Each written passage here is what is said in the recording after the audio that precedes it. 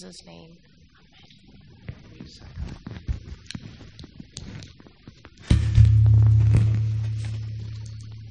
Well, good morning.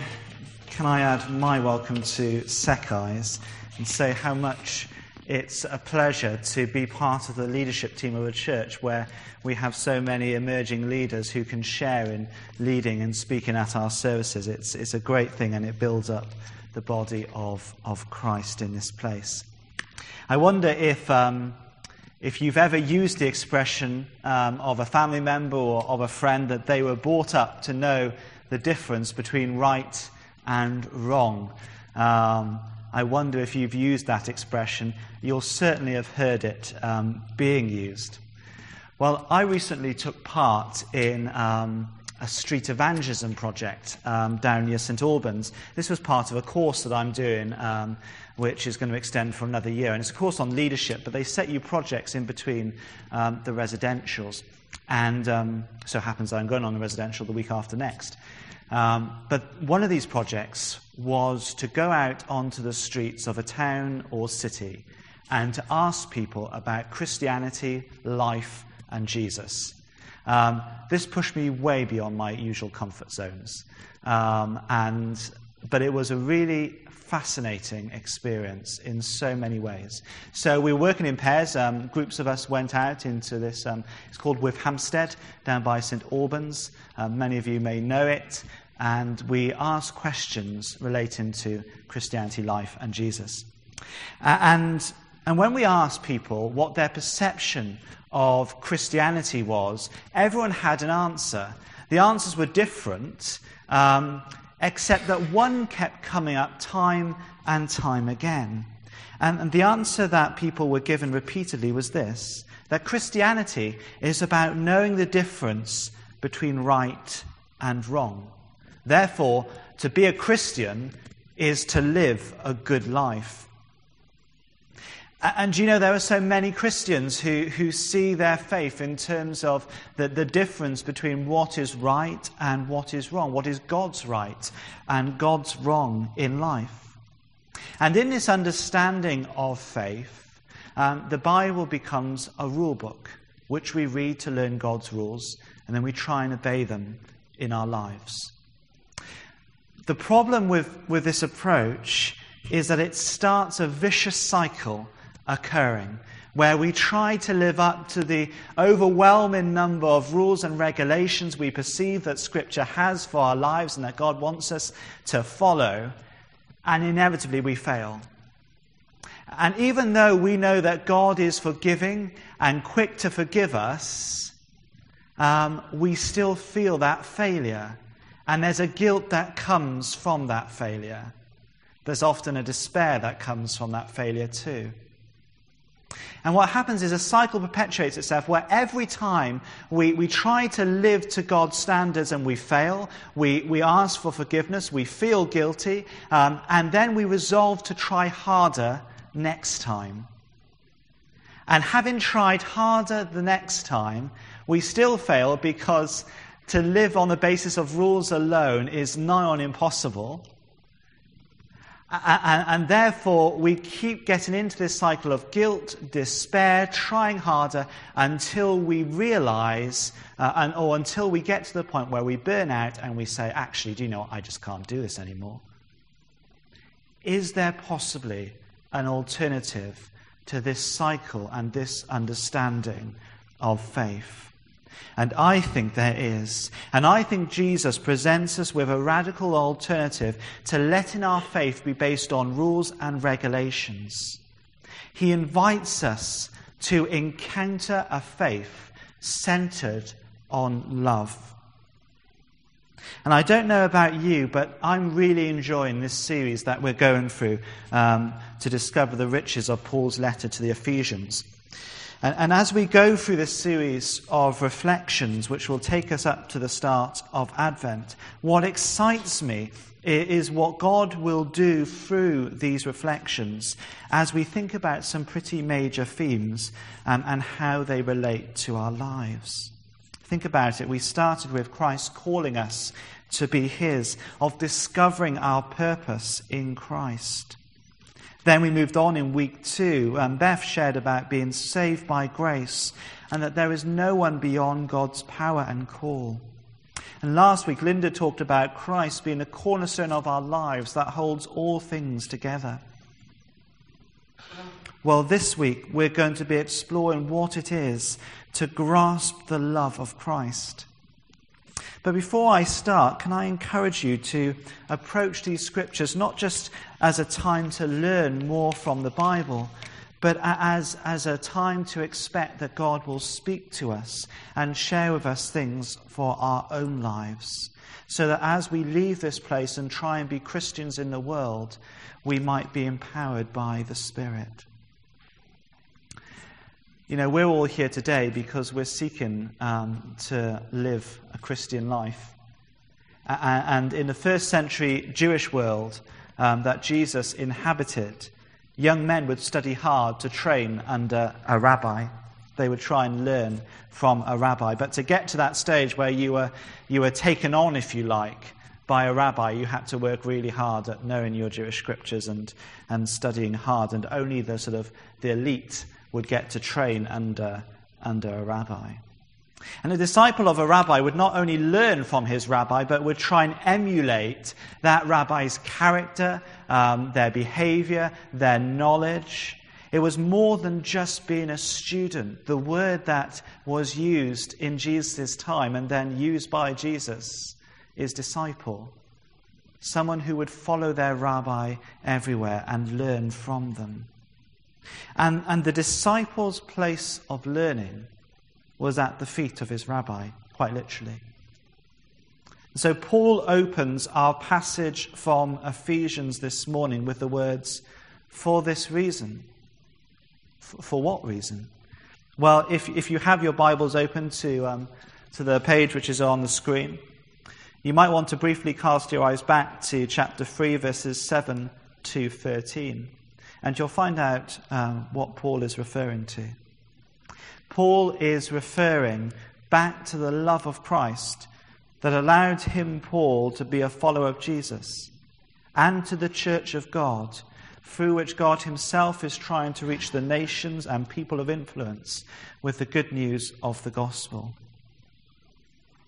And so if you go to that first verse of this morning's passage, to verse 14, you'll read, "For this reason, I bow my knees before the Father." Bowing, kneeling, they're places of humility, they're places of dependency on God, and they're places of learning. Remember when Jesus in Luke's Gospel came to the home of Mary and Martha. It's a famous passage of Scripture. Martha busied herself with all the work and all the work of hospitality around the home. And what she was doing was good, but it caused tension because Martha was sitting at Jesus' feet learning from him. And when Martha eventually becomes so frustrated that she challenges Jesus on why he's allowing Mary just to be at his feet, learning from him, Jesus says, Mary has chosen the better things. There's a role to doing good, but the primary calling that we have is to be followers of Jesus.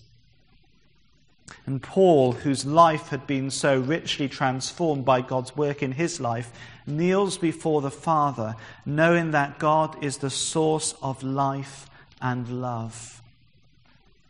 And so in verse 16 we read, "I pray that according to the riches of his glory, he may grant that you may be strengthened in your inner being with power through his Spirit." There are so many things we do, but this is the focus of Paul's prayer.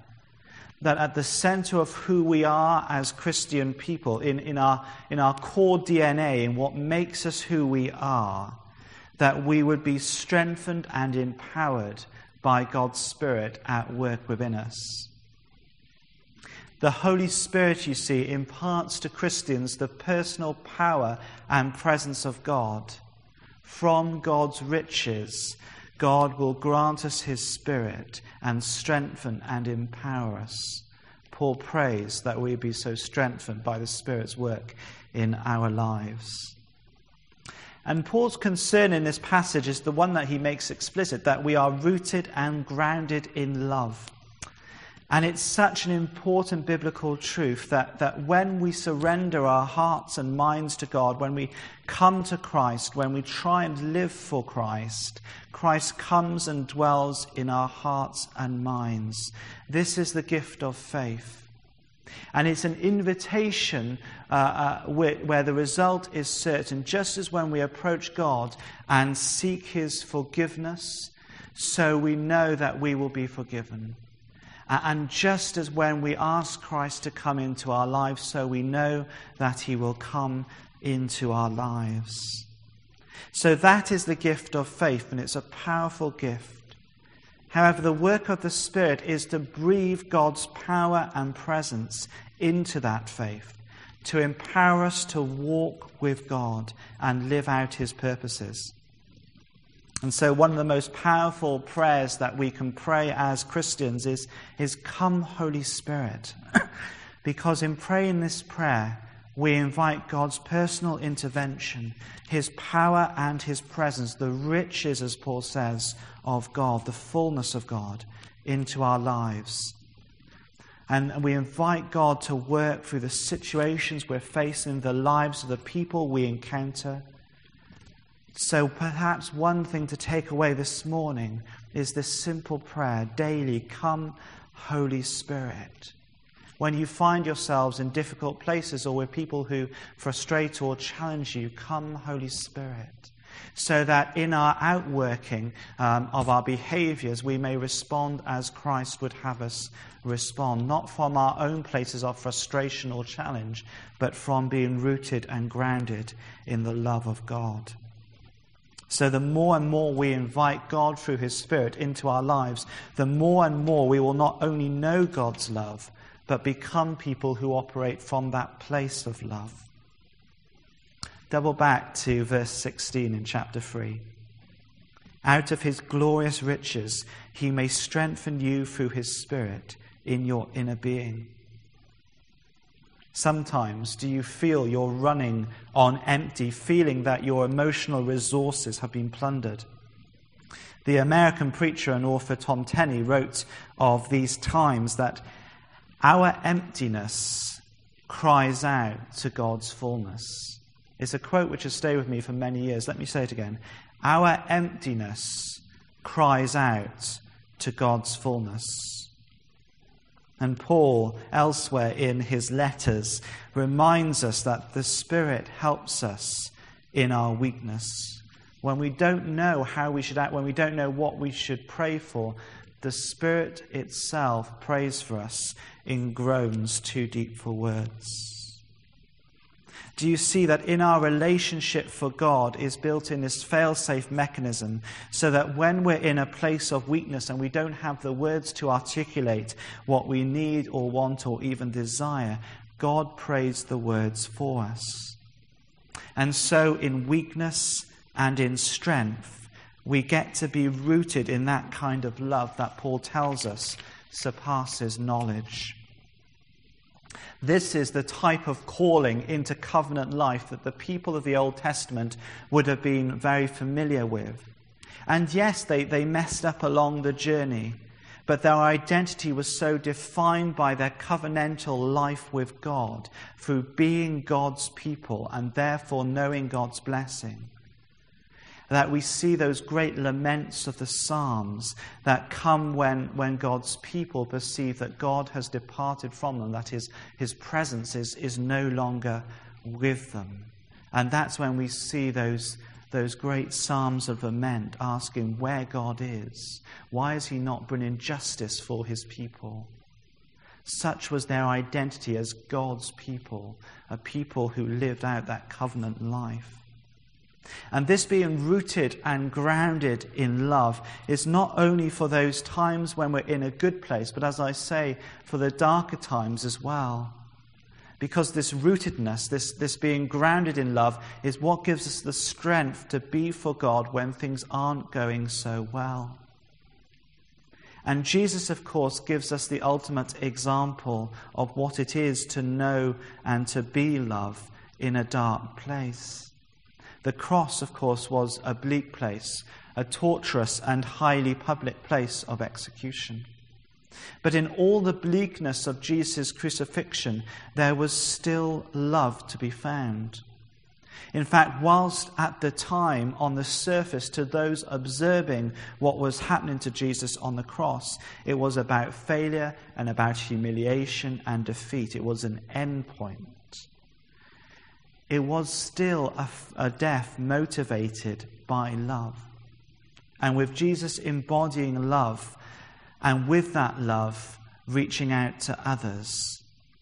And so the criminals on the cross who we read about in Matthew 27, verse 44, where it tells us that Jesus was taunted by those who were on the cross beside him. And yet if we were to go to other passion narratives in the other Gospels, we would find that Jesus' grace and love, even in the bleakness of the cross, reaches out to those who are taunting him and unlocks the power of love and offers paradise to those criminals. Love unlocks situations. And when I was training to be a minister, I did a placement at a project called the Amelia Trust Farm. It is a farm, and it's run as what's called in educational circles a pupil referral unit, and it's in Barry, South Wales. And they do some extraordinary work with young people who are being disenfranchised from the mainstream education. And it's amazing to see young people who can't engage in a classroom suddenly show great compassion towards animals on this farm and find a place where they feel that they can be someone other than the identity that they've created and that they have in school. Some very powerful stories have come out of Amelia Trust over the years. One predates my time with them. The warden of Amelia Trust, who was a Methodist minister called John, came to speak to us in the college chapel where I was studying. And he told us of one lad who was particularly challenging. And, you know, at the Amelia Trust, they would regularly get kids up on top of roofs, kids fighting, attacking members of staff, and it was the norm. It was a normal experience. But one day there was a particularly challenging young person who produced a knife, and he was threatening John, who was the warden of this farm, this project. And in that wisdom that only comes through what Paul is talking to us about this morning, through being rooted and grounded in love, instead of engaging with conflict, John unlocked the situation and with great faith, I can only assume, walked towards this young lad and embraced him. He gave him a hug. And the young lad dropped the knife and wept in John's arms. You see, there is something so countercultural about so many aspects of our faith, but this has to be one of them. That Jesus gives us the gift of love as a tool to use to unlock situations which, in a worldly understanding, can't be unlocked because we're so programmed into thinking that we must meet conflict with conflict, violence with violence. We must meet antagonism with antagonism. And Jesus says that we should be rooted and grounded in love, because out of that place of love comes the transforming power of the Spirit to do things in situations that can't be done without God. And so a situation on a farm which might have ended horrifically and tragically, and in a way that we would have probably all read about in papers, ended with a young lad being able to express his deep sadness and hurt, and all because one of God's people was rooted in love. This is the reality of the love of God, that Jesus has done such a work on the cross that love has been made freely available to all people. And the invitation, as I keep repeating, is to be rooted and grounded in that love. It's been one of the threads to date throughout this series, hasn't it? That love unlocks lives and sets people free. Paul converted from a life of persecuting Christians, blinded by the love of God on the road to Damascus. We're reading daily of the threat of extreme militancy and what's happening to Christian communities in northern Iraq and in other places. And sadly, we read about the need now for military intervention. And I hope that's in your prayers and driving your prayers. Beth told us the story about John Newton, a slave trader, self-confessed wretch, found love and freedom in Christ. On the cross and in people's lives, love has come and love ultimately wins. Grasp that love. On bended knee, as Paul did, call out to God that through his Spirit you may be rooted and grounded in that love more and more.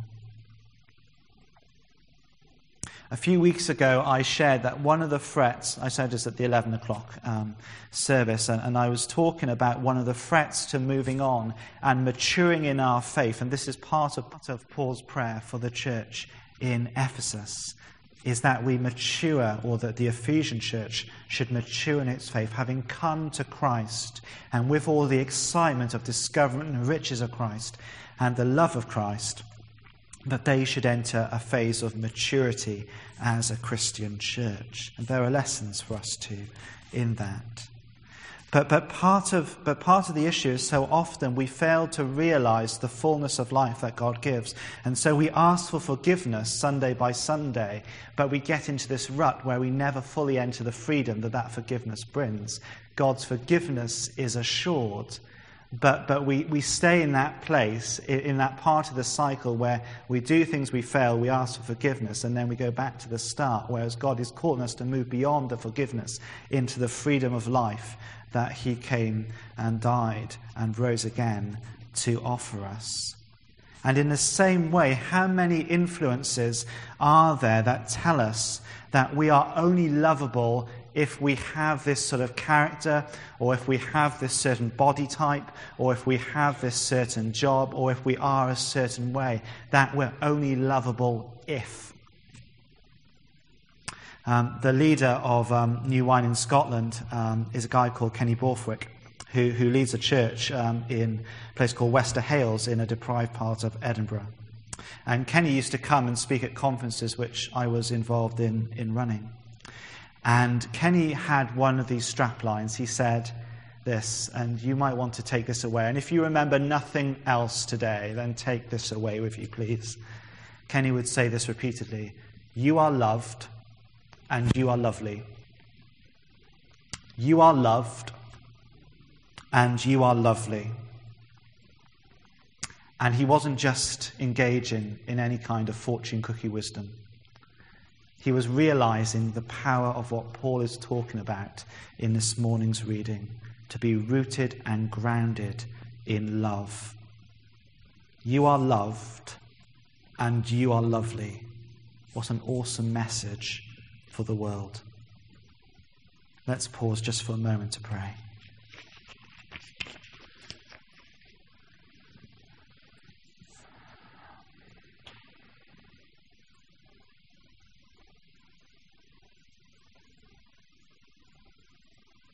Come, Holy Spirit.